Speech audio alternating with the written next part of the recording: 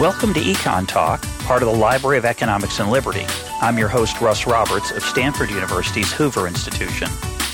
Our website is econtalk.org, where you can subscribe, comment on this podcast, and find links and other information related to today's conversation.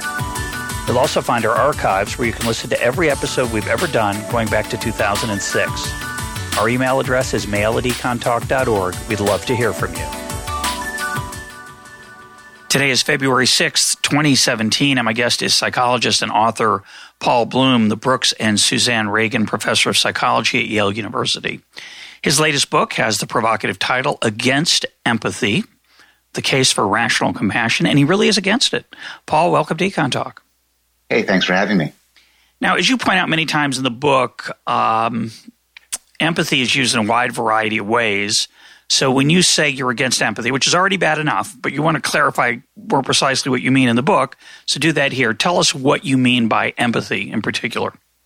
Yeah, it's kind of a terrible way to start any conversation, but I think for this, I have to begin by defining my terms. People use the term empathy in every imaginable way. Some people use the term empathy to mean just everything good, everything kind, moral, compassionate.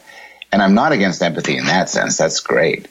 Other people use it in a much more narrow way to refer to our understanding of other people. So if I understand how your head works, what's going on in your mind, I'm having empathy for you. And I'm not against that either, though I think that this isn't necessarily a force for good. Very nice people have a lot of empathy in that sense because they understand other people could make their lives better. But real terrible people also have empathy in that sense because they could use their empathy to exploit others. But the sort of empathy I'm focusing on is what psychologists sometimes call emotional empathy. And it's feeling the feelings of others, feeling their happiness, feeling their pain, being connected emotionally to them. And for a long time, a lot of people simply assume that this is at the core of goodness, that the world needs is more empathy. But I argue that when we think about empathy in this way and we zoom in, it's actually a force for evil. So to keep our terms, which is shocking, and being a contrarian, I understand the appeal of staking out such an extreme position, but you defend it quite ably in the book. But I want to clarify one more difference in terminology. What's the difference between empathy and compassion? Because again, as you point out, a lot of people use those as synonyms. It means just being a good person, but that's not what you mean by empathy. So what's the difference between empathy and compassion?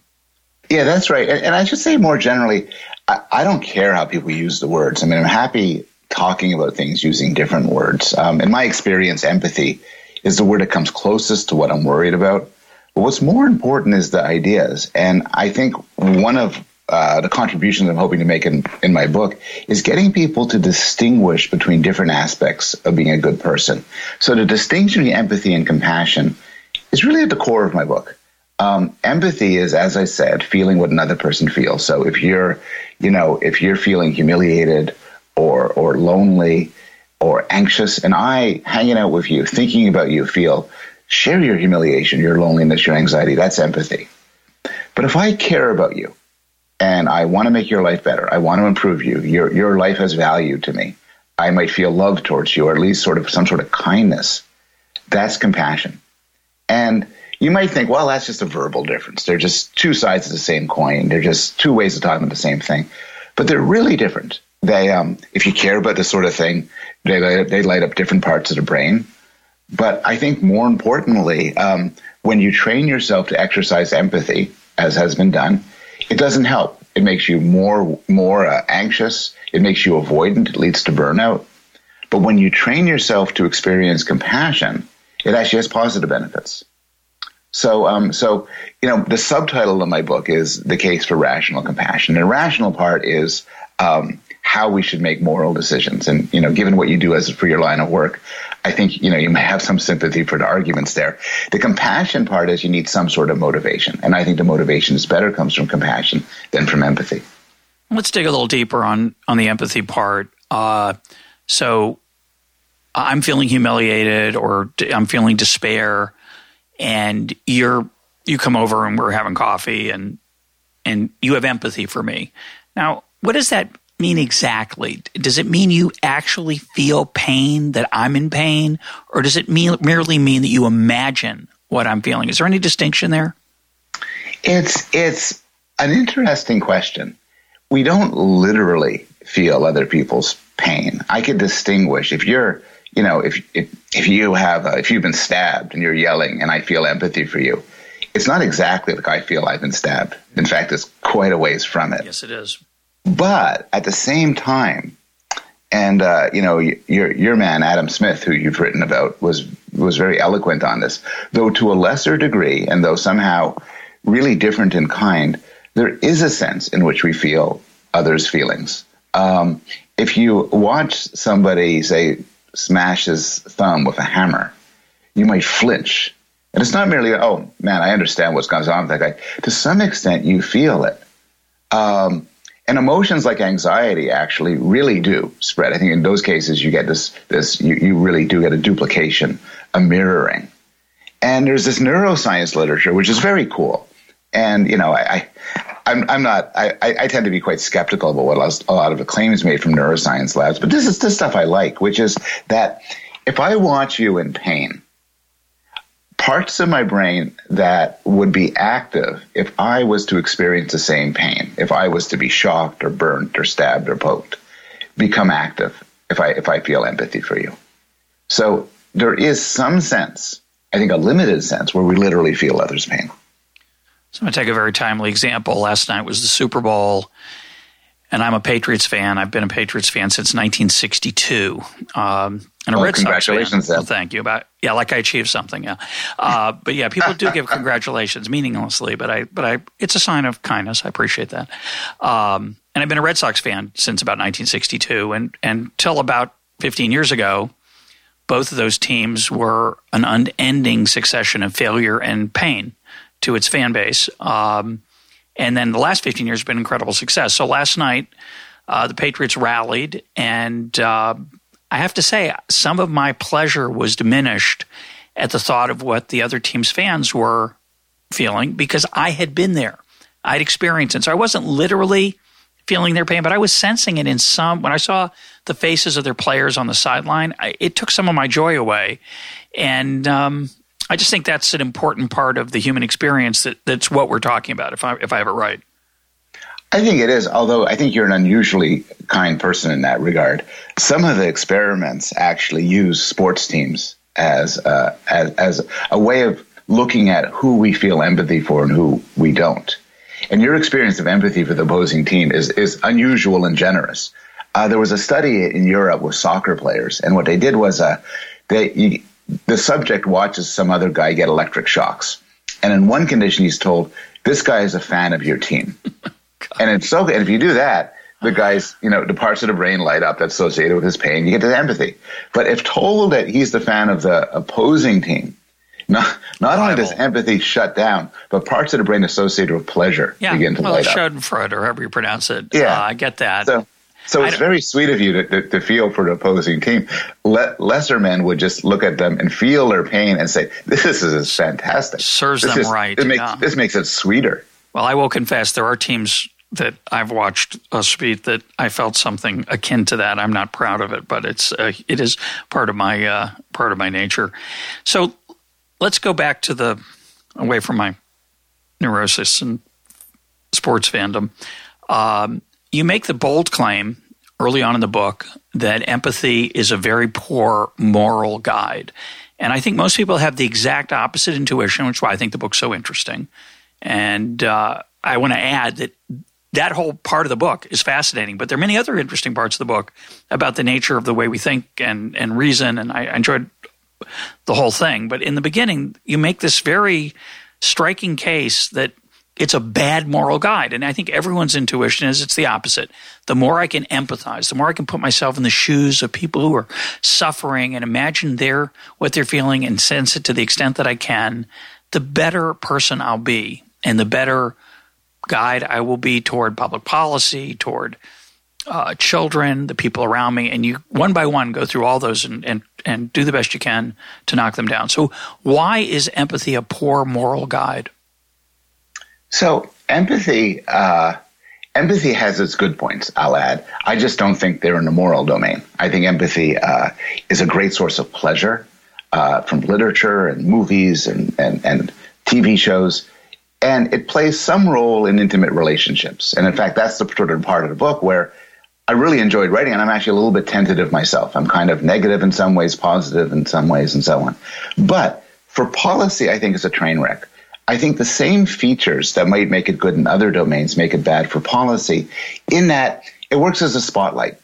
If I feel empathy for somebody, I zoom in on them, and I care deeply about them. But because of this, because of its spotlight feature, it has various problems. I'll just quickly say three of them. One is that it's biased. A spotlight lights up where you point it at. And it's easier for somebody like me, much easier, to feel empathy for someone who is white, someone who is Canadian or American, someone who is attractive rather than ugly, very powerful empathy effects for that, someone who is friendly rather than frightening, et cetera, et cetera. And, and I feel much more empathy for, say, a fellow university professor from a Jewish university professor from Montreal than I do for some kid in the Sudan.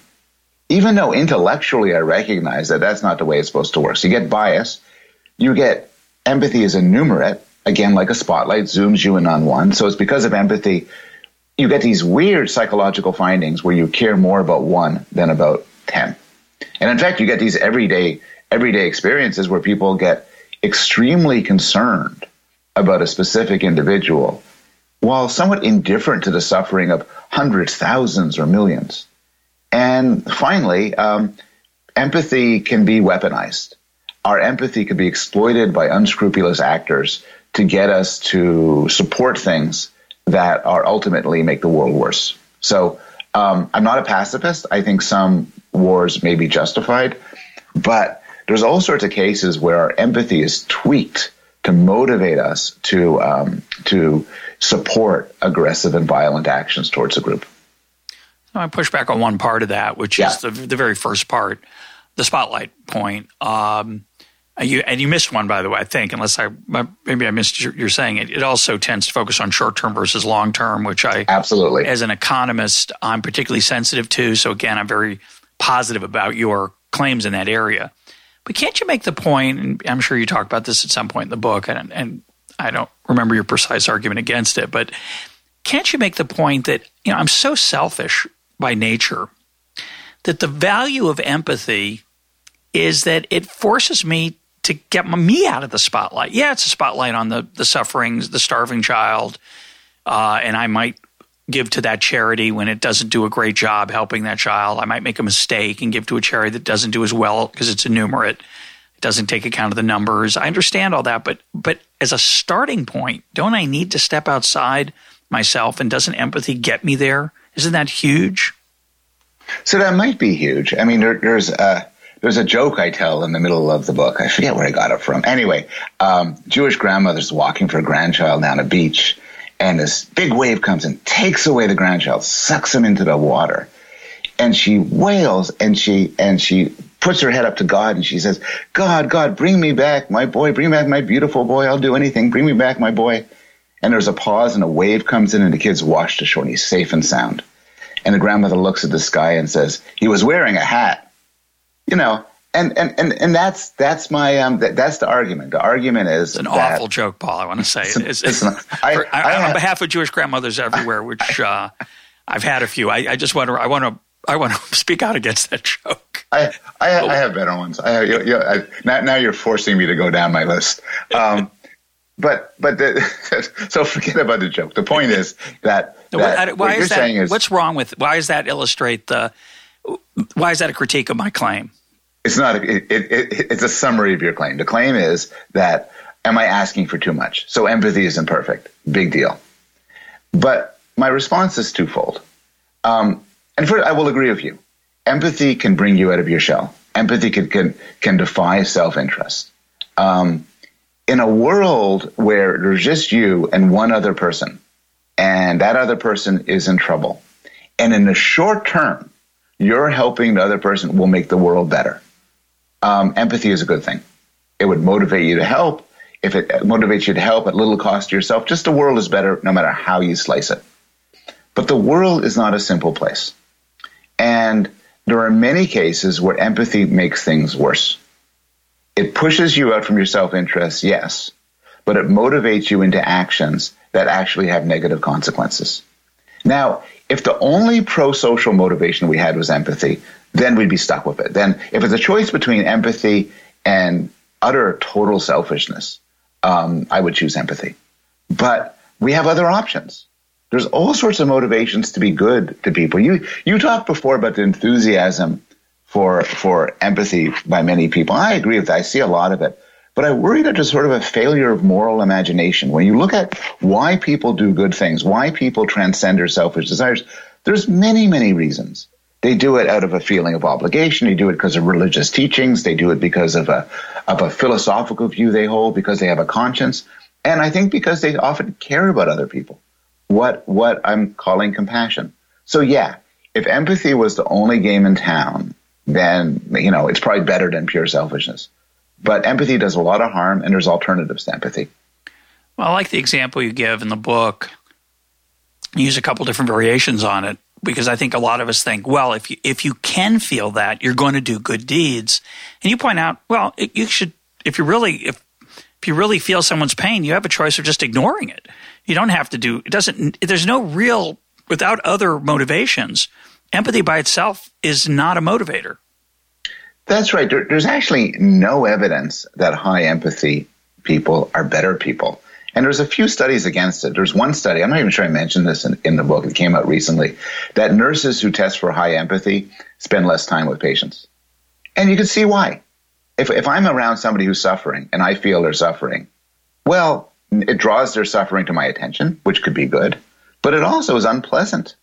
And so, if I could turn my head and walk away, that's a wonderful solution. Empathy in itself does not make you good. And in fact, as somebody who suffers from a little bit of too much empathy himself, there are many cases where if I see somebody and I see a lot of suffering, it kind of makes me, want to walk away, want to go online and look at something else. And so even when empathy does its work, it does its work in concert with other sort of emotions that are separate, that want to make the world better. Yeah, I thought the example of the woman living near the concentration camp who told the authorities that just could they either stop shooting people or just do it where she didn't have to see it. And that yes. It's a wonderful story about Jonathan Glover, which is, she is plainly upset at what she's seeing. That's disturbing. It's just the death camps, and she says, "Could you please do it someplace else?" Right. Which I got to have, and I have a lot of examples. A student of mine gave me this example from the great novel The Island of Dr. Moreau, and the guy and our main character is sort of sitting in his cabin, and he's awoken by the most horrible screams, and he said, "Oh, someone is suffering. This is terrible." So he gets dressed and goes for a walk so he could avoid the screams. Yeah. And I think that's very human. No, for sure. And as you point out, you need something else to work in concert with that feeling if it's going to lead to a good action. One of the obvious, as I was reading the book and then you got to it in some detail, is the tie-in between your point and the effective altruism movement. We had Will MacAskill as a guest on Econ Talk talking about the idea of effective altruism. What's the relationship between that position and your position? So when I first heard the phrase effective altruism, it sounded vaguely comic. It's like when I heard evidence-based medicine, and I thought, there's supposed to be medicine that's not evidence-based. So who in the effective altruism sounds like almost tautological, which is that when you do your charity, you want to do it with an eye towards making the world a better place. But it turns out it's actually fairly radical. I think people appreciate it intellectually, but they rebel against it emotionally. And it does tie into my claims because I'm not necessarily utilitarian, but I think that any moral person has to be to some extent a consequentialist, thinking that the measure of our actions are how they make the world a better place or make it a worse place.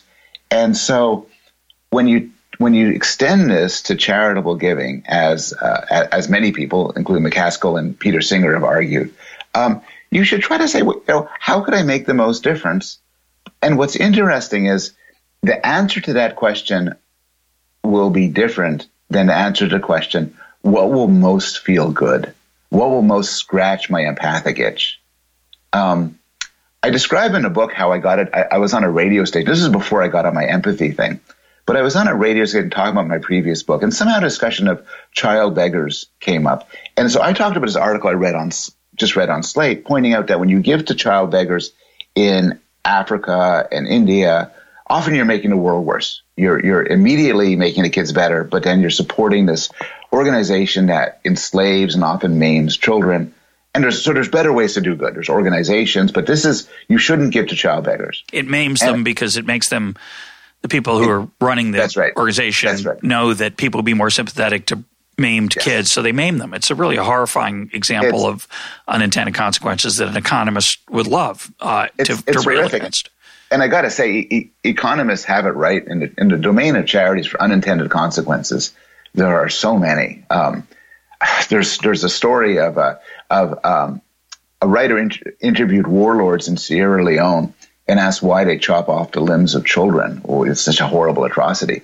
And the answer she got was essentially, we do it for you. We make money when NGOs come, when Western countries come.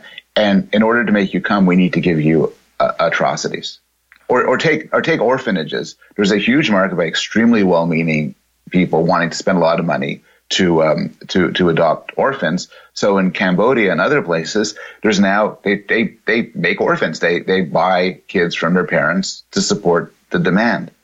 So I tell the story about the child beggars, and I'm on a radio show with a very nice person, a minister, and she's shocked. Right. And she says to me, she's very indignant, and she says to me, I like giving to children. I like the human contact. I like looking in their eyes and the humanity of it all. Very different, she told me, than giving to Oxfam or something on the web. And at the time, because I'm kind of slow-witted and polite and everything, I didn't know what to say. And I said, maybe you have a point. But a long time later, it occurred to me what my answer should be. So I give my answer in the book, which is, it depends what you want. If you want to make the world a better place, don't give to these kids. Give money some other way. But if you want to feel good about yourself, giving to the kids seems to be a wonderful mechanism.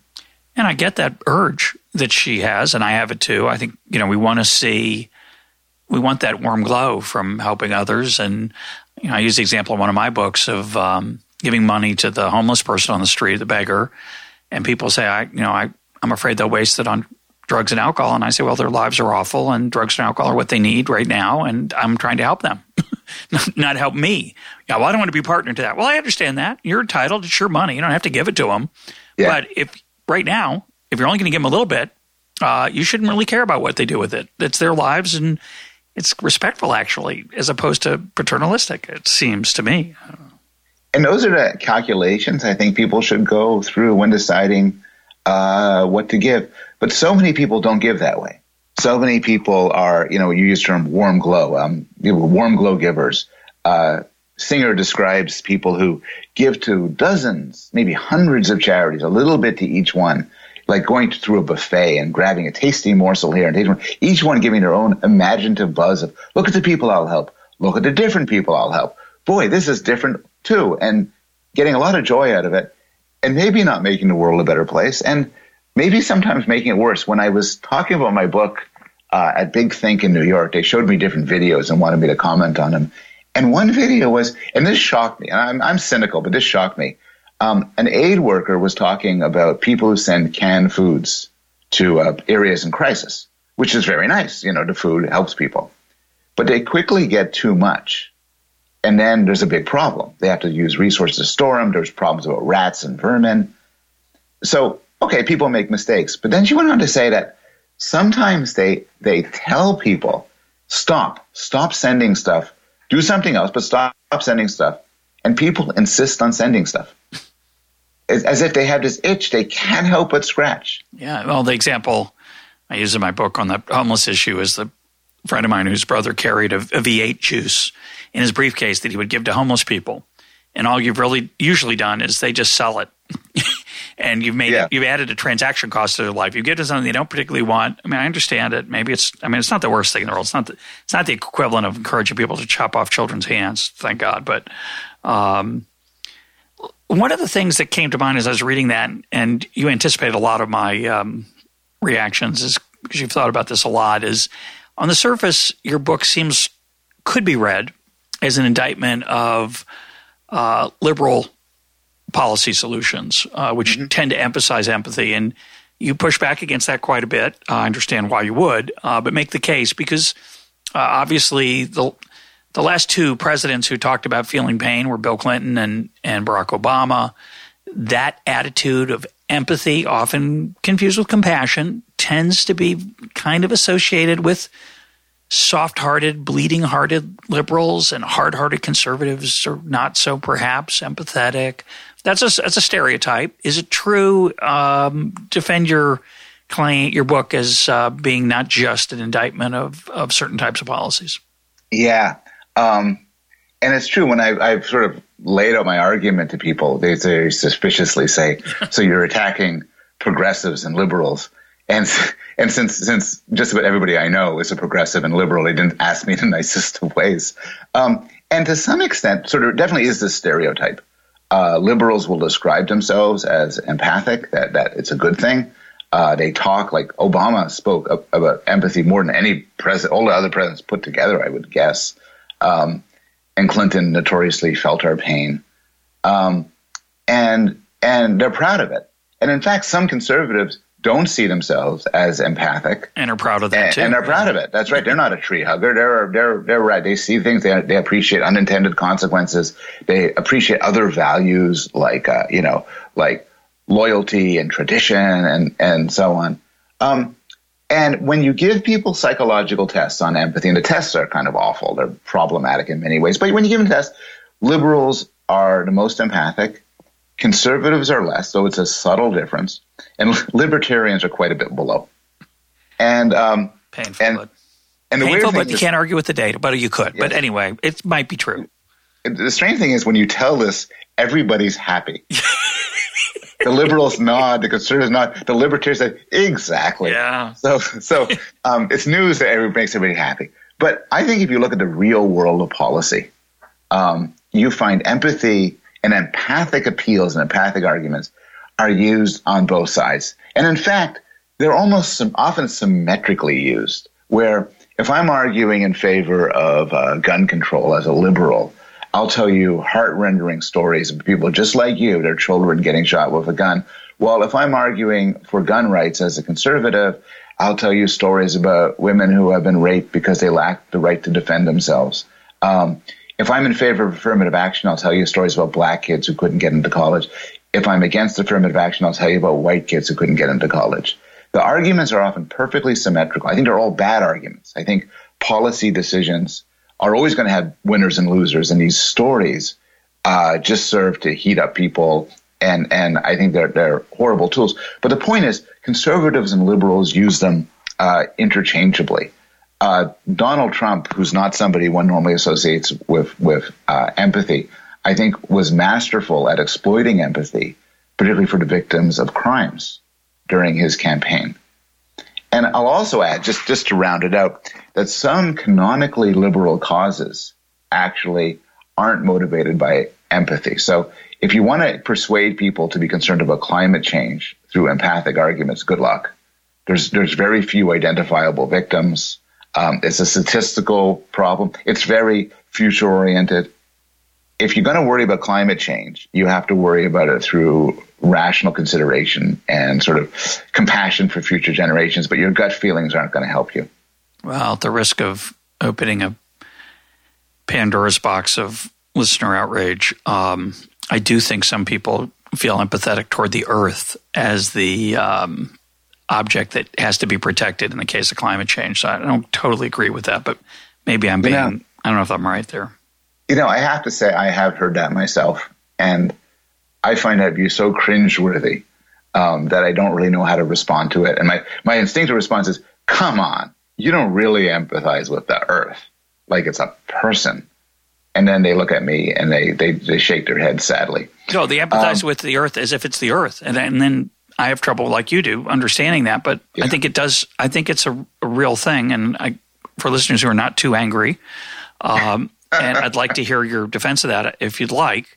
And while we're on the subject, why don't we turn to anger?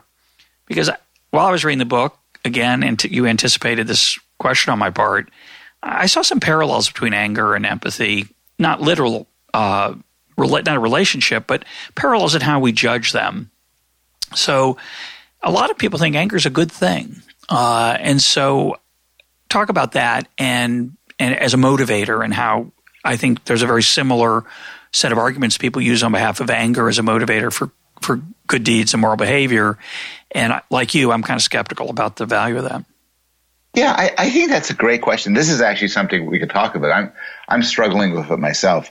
In a previous article, I said, look, empathy is really bad. It's just like anger, which is just really bad. It's a powerful emotion, but it's not rational. It leads us to all sorts of errors. And Jesse Prince, in a commentary, pushed back on this. And I owe a debt to Jesse because he actually wrote an article attacking empathy years ago. And this was at a public meeting, and I just stood up and I told him he was full of beans. I just said, that's the dumbest idea I've ever heard. But then it stuck with me. I realized I never wrote him an apology note. Anyway, so I wrote my thing on empathy, and Jesse said, "Look, you're underselling anger. Anger is a good moral emotion. Anger changes the world.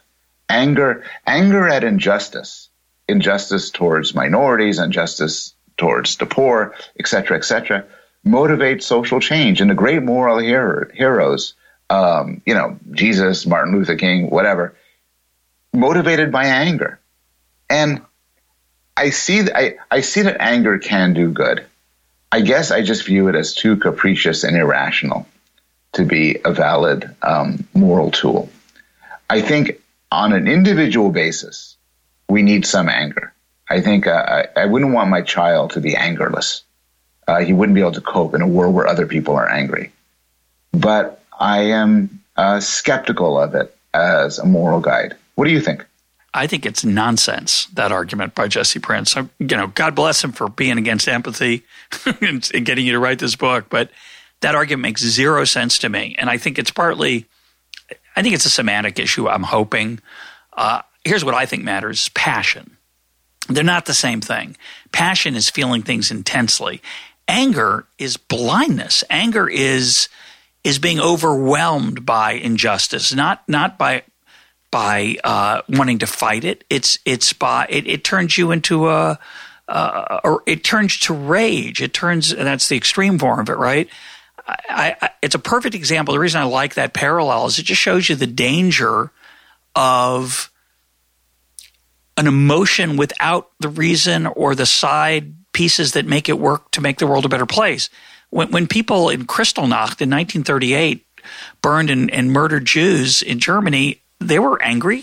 They thought they were doing a good thing. They were wrong, I think. When people lynch African Americans in America's past, or tortured and burned down Native American outposts, they were angry when they did it. That's not a good thing. It doesn't mean everything that's done with anger is bad, but certainly the blindness that comes with anger seems to be unbelievably bad. And I think it's a great example because for me, I'm a passionate person. I have a lot.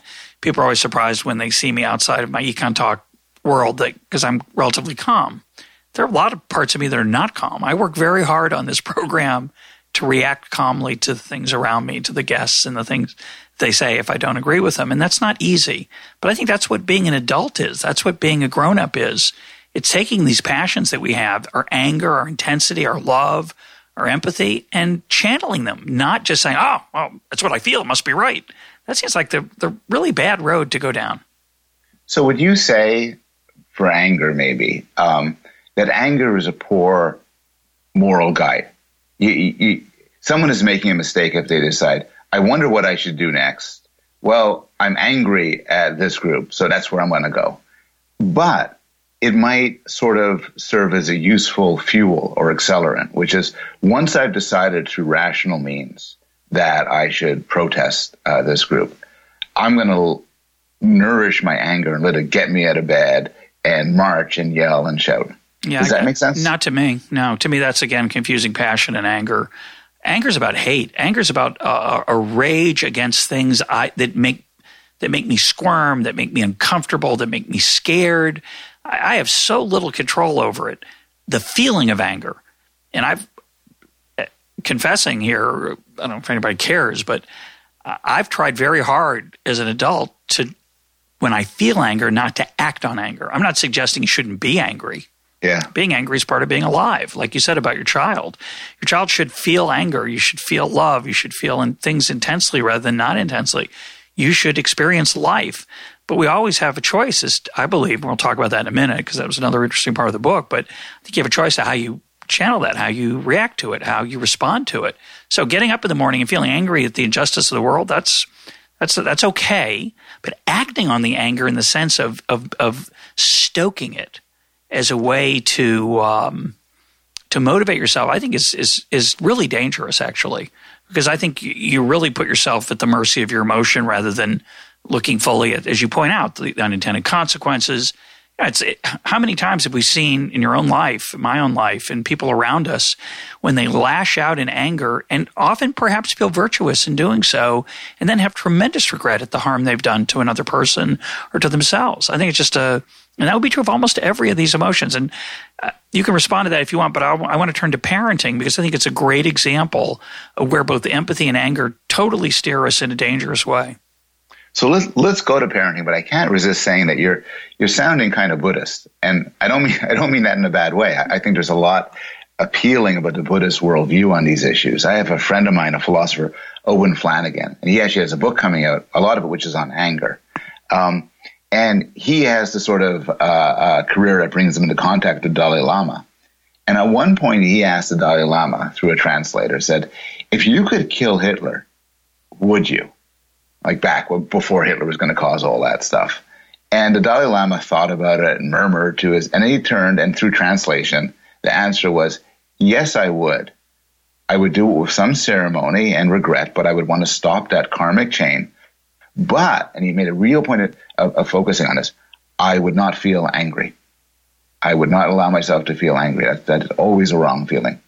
Yeah, that fascinates me. And I guess let me, I want to think about your comment, which is I'm actually coming to my views on these kind of personal traits through both a Jewish and something of a Buddhist lens, I think, because I think they kind of come together. It's not uncommon to notice that Jewish teaching and Buddhist teaching have some things in common. And there's a big emphasis starting around, I guess it's the 19th century in Judaism to try to restrain how you respond. But no one says, "Oh, you can't feel anger." I think to some extent the Buddhist ideal is not even to feel it. If I'm going to kill Hitler, I better be angry. So that's where I'd push back. If I'm going to be successful, I better be angry. Maybe in the actual act, but certainly again, I think most religions would say that when you're disciplining a child, you shouldn't feel anger. You might have anger, but you shouldn't let your anger dictate how you respond. Yep. And I've written about this, and I feel somewhat strongly about it. My parents hit me as a child in a non-abusive way. I didn't consider it abuse. They didn't beat me, but I would get a cuff now and then if I misbehaved, and occasionally what we would call a traditional spanking a couple times in my life that I remember. And yet, I thought I love my parents. They're both still alive. I think they were phenomenal parents.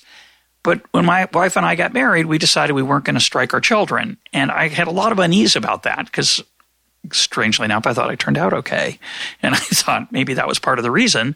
But we decided not to. And I write about this in my Adam Smith book. There are many times when I was furious at my children. And I'm so glad I didn't hit them because I would have hit them out of my own self-interest. I would have justified it and said, "Oh, they did terrible. I needed to discipline them."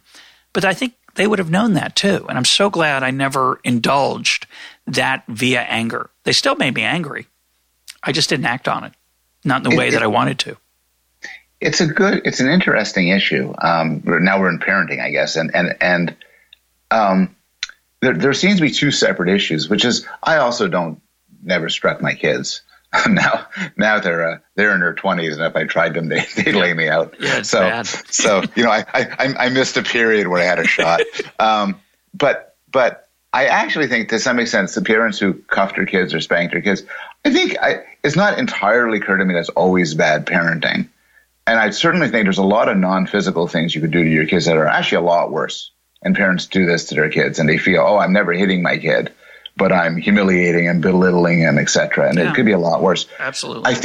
I think what's at the core of it is your insight is great, which is I think you should really try never, ever to discipline your child out of anger.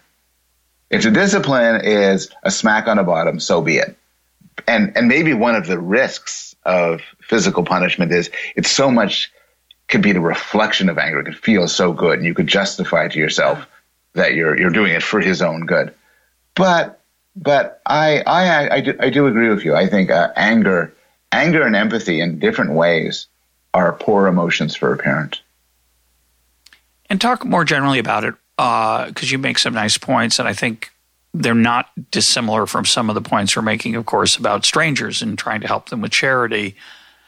Isn't it always better to feel my child's pain? You could argue for, and by the way, I totally agree with you. I don't think there's anything, I don't want to judge people who do strike their kids. I think I might be wrong about it. I'm just happy the way it turned out for me. And I do think it's somewhat complicated. And I also take your point about a lot of verbal abuse. It can be more damaging, certainly in the long run. But what's wrong with, your child's crying and unhappy? Well, shouldn't I try to soothe their pain and feel it as a way to motivate myself? So here's an example which I think helped me, thinking about it, understand the distinctions that need to be made, which is one of my sons, and I actually remember this kind of vividly, it really happened, came up to me freaking out because he had something really due the next day at school, and he hadn't even started it. And it was a lot, and he hadn't started it. He was panicked. And I felt inside me the same panic. I said, I felt like, oh my God. Because you love your child. I love my kid. And I, it's very hard not to feel what you could panic mixed with, inevitable anger. How could you have waited so long? Haven't I told you to? And my best moments as a parent, and in this case, I think I did it, was for me to acknowledge, look, I understand my kid. That's really important. I know what's bothering him. It's kind of obvious. That's your point about cognitive empathy. Exactly. Right? I have cognitive empathy. If I was just puzzled as to, so are you upset? There are tears running down from your face. Does that mean you're sad? I mean, you want to understand your kid. And I love my kid. I love my kid a hell of a lot. And in that point, at that period, I'm not always so good at it. That's why I let rule. So I said, okay, dude, let's take 5 minutes, take a deep breath. Let's make a plan. Let's work this out. He's panicked. I'm not panicked. And because I'm not panicked, I'm a much better father to him. And I'm able to help him more. And case by case by case, so much of being a good parent involves not getting too shook up by the immediate suffering of your kids. For they will suffer. They will fall from the swings.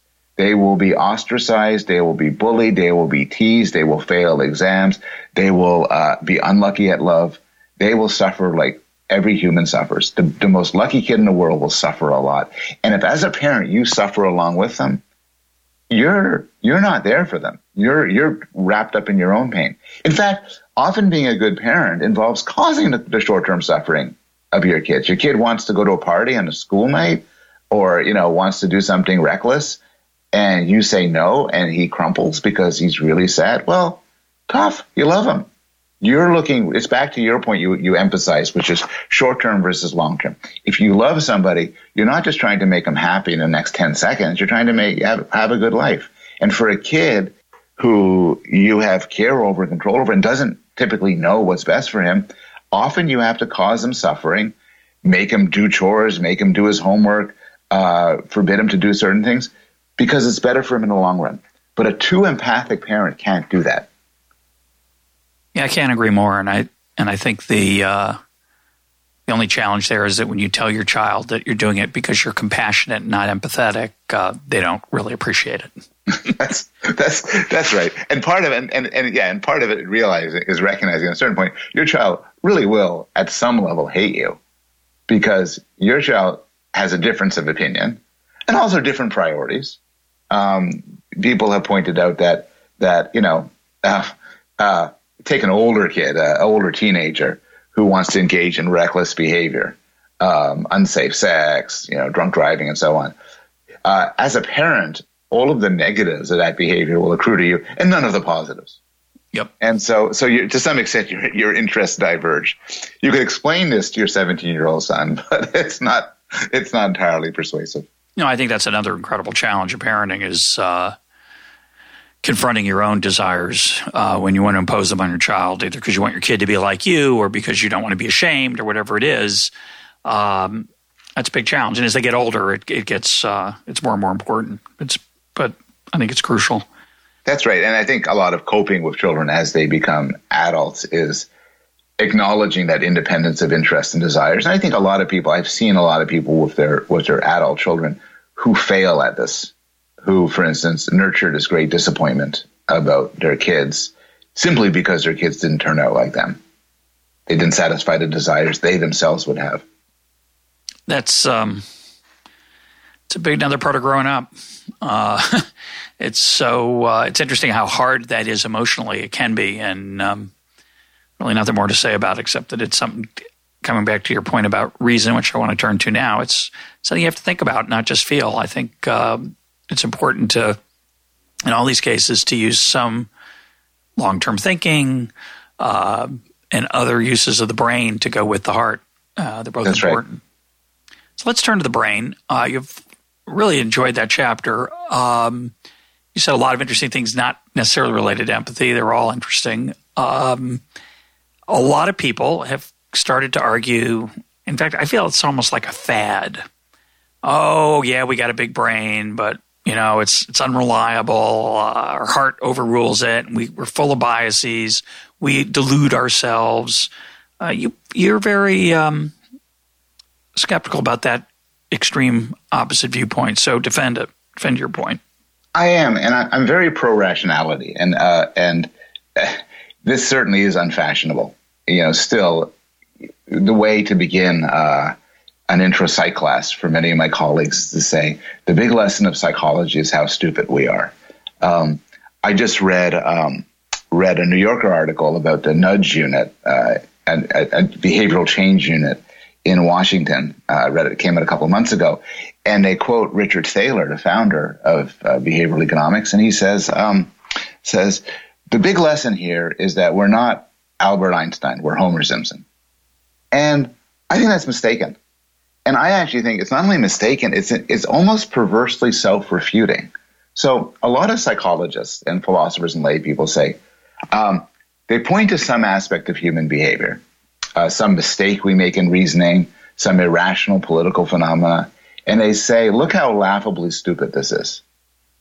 But what they fail to realize is that they're demonstrating that the mind has two parts. There's the part that makes the stupid, that does the stupid thing, but then there's the part that knows it's stupid.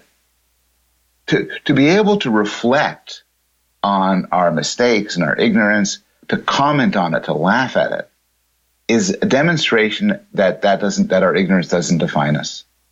And yes, we are the creature that makes statistical mistakes, but we're also the creature that invented statistics and can figure out what is a mistake. We are the creature who does irrational policies, but we're a creature who looks back and says, boy, we really messed up. We should figure out how to do better next time.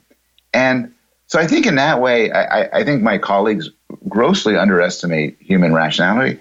And I think there's another thing, which is if you look at our everyday lives, political behavior is something else. We could talk about that. Political behavior, I think something else is going on here. But our everyday lives. Tribalism. There's tribalism. There's virtue signaling. Yep.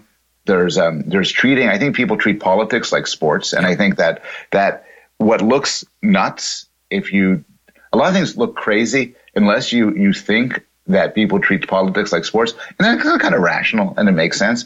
But putting those I think, domains where we do poorly aside, in our everyday life, we are extraordinarily smart. The best AI cannot function anywhere near as well as your average 3-year-old in doing simple tasks. And if you think about the capacities of people, I'm not talking about great scientists or poets. I'm talking about what it takes to get your car repaired, to go to work, to choose clothes to wear, to clean your house. It requires extraordinary intelligence. For everybody who says to you intelligence is overrated, ask them how much they would pay to avoid getting Alzheimer's or to avoid becoming, how much would they give so their child doesn't become mentally retarded? If they say, that doesn't matter, then they're being consistent. Well, you give the example in there of, I think, and by the way, that article, that point about reason, I think you attribute to John McNamara in the book. Yes, my teacher. Yes, that's right. That we're not, we are the people who make these mistakes, but at least we could realize them. It strikes me that some of this is not a nice thing to say, so you might be crazy here. I think some of the people who push that unreasoned theme is that I think they're talking about other people. Other people have trouble with probability. I know Bayes' rule, so I'm immune to this kind of imperfection, but I have to help other people. It makes me a little bit uneasy. I think there's something to that viewpoint that they're holding. I agree. I won't name them, but I have friends, some of them prominent, who talk all the time about the moral confusions people make. People think X is wrong and Y is right because of and then they give a theory. But of course, they themselves don't suffer from moral confusions. No. They're, the lucky few somehow liberated from it. I also can't resist something, which is, this one's from one of my other teachers, actually, Steve Pinker, who's now at Harvard. He writes in one of his books, says, academics often professionally deride IQ and intelligence. They say, those things don't count. They don't exist. They aren't real. And yet, if you ever go to a faculty meeting or a search committee or look at reference, that's all they care about. I've had colleagues who argue that there's no such thing as general intelligence. The idea is racist. It shouldn't matter anyway. And then they're trying to argue why we should take a new graduate student. And they say, she's high G. Yeah. You don't understand. She has limitless intelligence. It's broad, abstract intelligence and everything. I think that there's in our everyday lives, as Pinker points out, there's actually few people who fetishize intelligence more than the very people who write articles saying it doesn't exist. Yeah, and the example I was going to start to quote earlier, I think it's Malcolm Gladwell.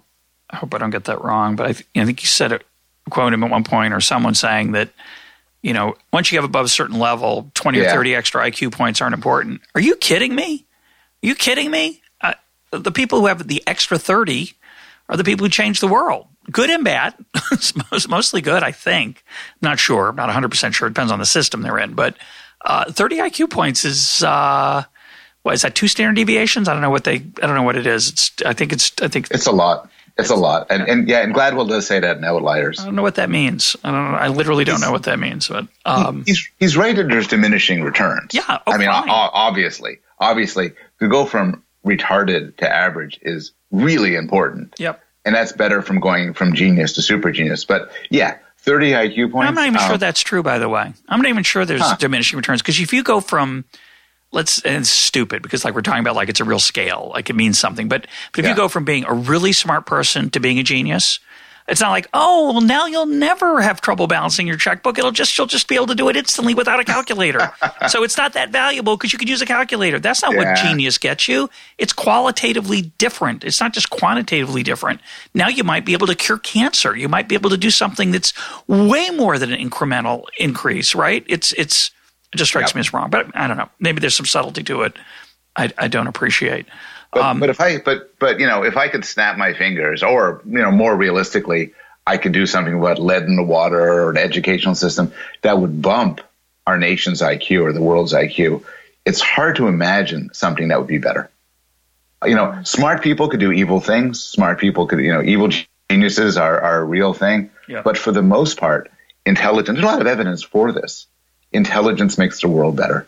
It allows people to see their way through problems. It allows people to turn, what you might call zero-sum interactions to place interactions of mutual benefit. Smarts is good. Yeah, although spoken like a true academic, Paul. Exactly. I have to say, I think it's overrated in certain dimensions. Certainly it's overrated in the moral dimension. As you pointed out earlier, I think I think it does tend to lead to moral arrogance, which is dangerous. It tends to lead to general arrogance, which is dangerous. But certainly being able to figure stuff out is a really good thing. And to think abstractly can be a really good thing. So I think there's something there.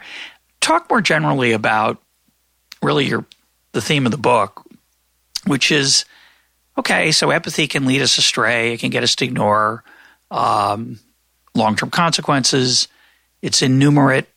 What's it mean to you to bring rationality to bear on it? If you're giving I don't know how popular this is, but suppose you really actually wanted to make the world a better place. You want to be a good human being, and you've always thought empathy was a good idea. So I'm thinking about a listener right now who's thinking, well, gee, this is kind of a bummer. It's depressing. I always thought empathy was great. Now it's leading me astray. Now what? Give me some advice. Yeah, it's a good question. The book is very far from a how-to book. Although I do think that around the edges there are some interesting possibilities, like meditation, actually. There's some evidence that meditation diminishes empathy but boosts compassion, makes us a little bit wiser in our decision making. But I think what I'm really pushing for is sort of a cultural change in what's acceptable. And I don't think that this is impossible. Here's an analogy, which maybe is more than an analogy, which always struck me as an answer to your question, which is it used to be you could be openly racist. Political speeches from a certain time back had openly racist appeals. You know, we should do this to defend the white race and so on. And you don't get much of that these days. You might get dog whistles and implicit stuff, but people reject openly racist arguments, and in themselves, most people, I think, certainly most people in this nation, don't want to be racist. Racism is terrible. Maybe they may struggle to overcome it, but they would struggle to overcome it. They will argue around the edges over what is and what isn't racist, but to a large extent because they acknowledge that certain forms of racism is just wrong. Now, imagine this. What politicians do now is that in order to make cases for their policies, including policies like expelling immigrants, like going to war, but also pro-gun control, anti-gun control, everything, they tell you stories. Police behavior, yeah. Police behavior, exactly. They you write a lot about that in the stories. book. Yeah. Tell you vivid stories to sway you. I'd like to see a world where when politicians do that and demagogues do that, people boo. People recognize, I understand I'm constituted so that these will have an appeal to me, just like racism will have an appeal to me. But this is no fair. This is bogus. And I don't think this is necessarily a fantasy. I talk to people in other countries where there's actually different norms for political debate. And the sort of schlocky, let me tell you about Joe the plumber, or let me tell you about his poor mother, stuff that is sort of endemic in the United States. There's not as much of it in England, for instance, where it's kind of viewed as just cheap. And I'd like to see a cultural change regarding political discourse, the sort of discourse that's accepted, regarding the sort of political claims that are made. And I think right now the stakes are actually very high.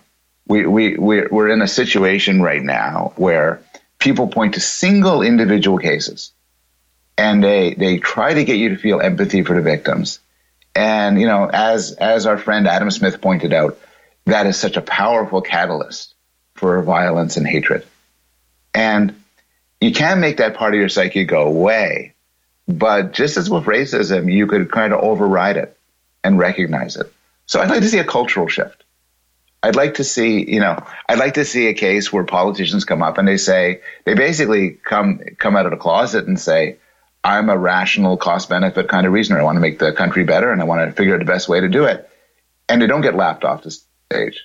And we debate whether their cost benefit's a good analysis or not, rather than absolutely. Whether I can tell a better story to make you scared or emotional Absolutely. or whatever, inspired than my opponent. So I don't know precisely how many refugees the United States should let in, but I do know that, for instance, telling me the story of some woman who was murdered by a refugee is not an answer to that question. How about show me a Syrian child who's starving and crying, which would also be not, right?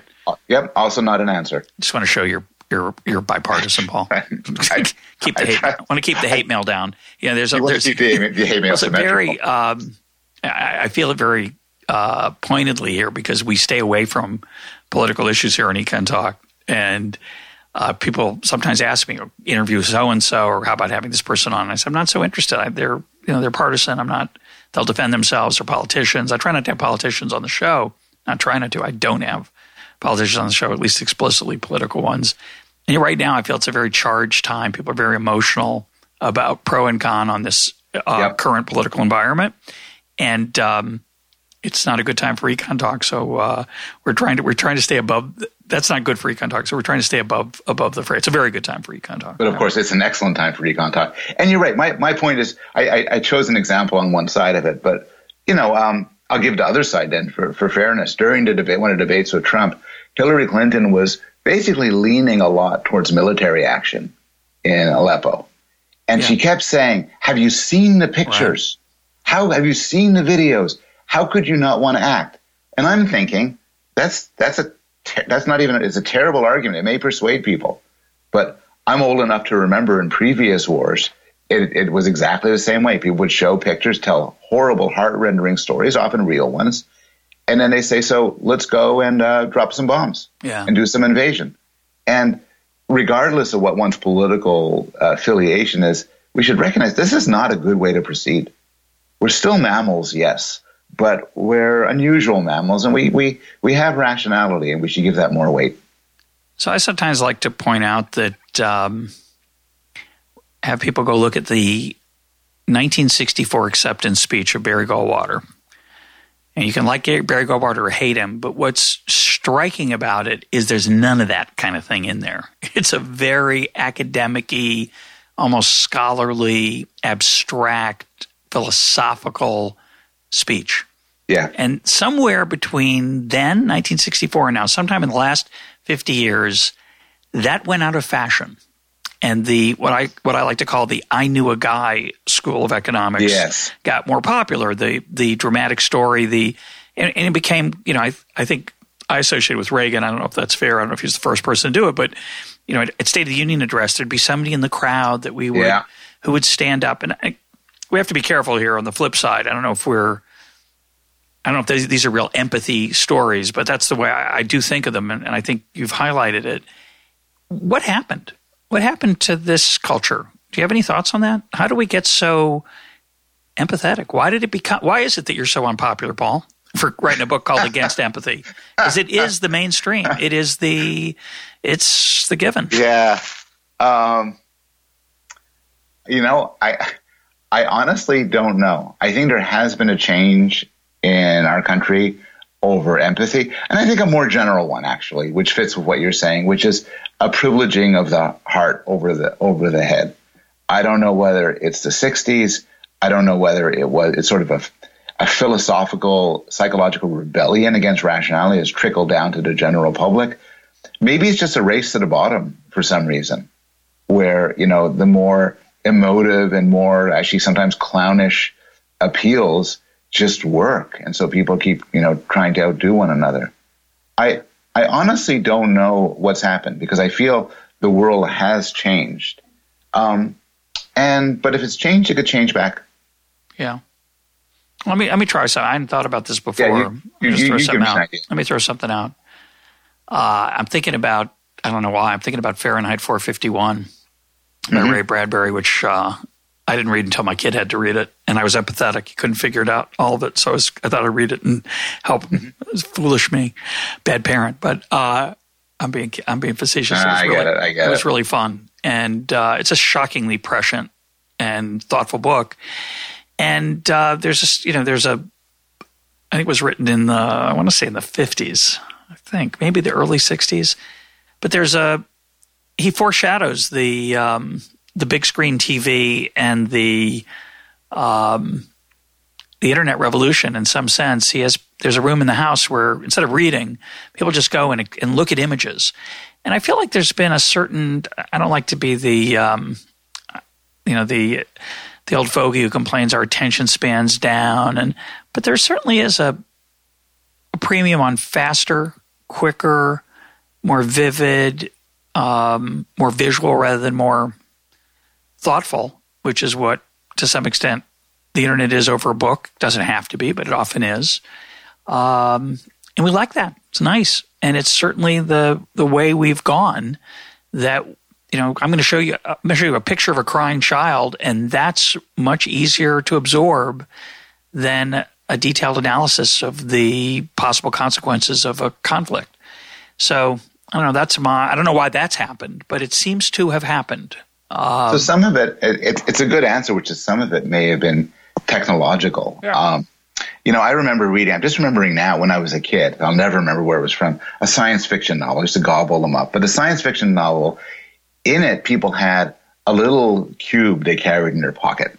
And whenever they wanted to, they'd lift up the cube to their face and would spray them with something like that would make them feel relaxed or energized or loved or angry or aroused. And we now have that. Yeah. That's what my phone is. Yeah. That's what my phone is. Yeah, beautiful. And so you can have the discipline. My older son is a reader and a scholar, and he could spend 4 hours reading Russian novels, and it's not inevitable. There's a lot of people who are not addicted, not caught up, who use the internet as a powerful tool and nothing else. But the rest of us, and I include me, have a kind of addictive relationship to the short-term buzz it provides. And then when you get to the political and social and cultural realm, there are many people whose work and claims and arguments are calibrated to that.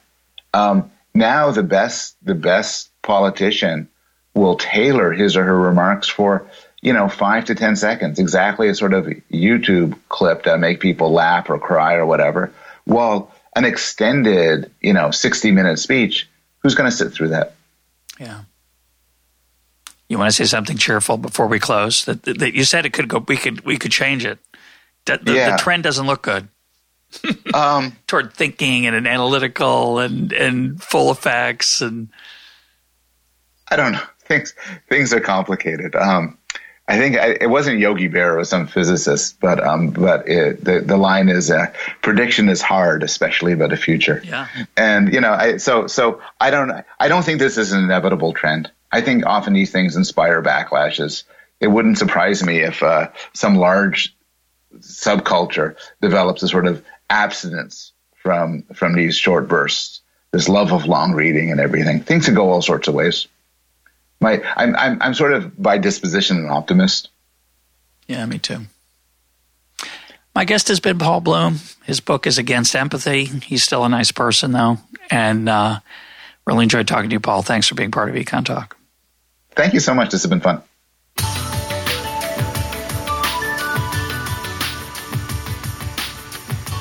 This is Econ Talk, part of the Library of Economics and Liberty. For more Econ Talk, go to econtalk.org, where you can also comment on today's podcast and find links and readings related to today's conversation. The sound engineer for Econ Talk is Rich Goyette. I'm your host, Russ Roberts. Thanks for listening. Talk to you on Monday.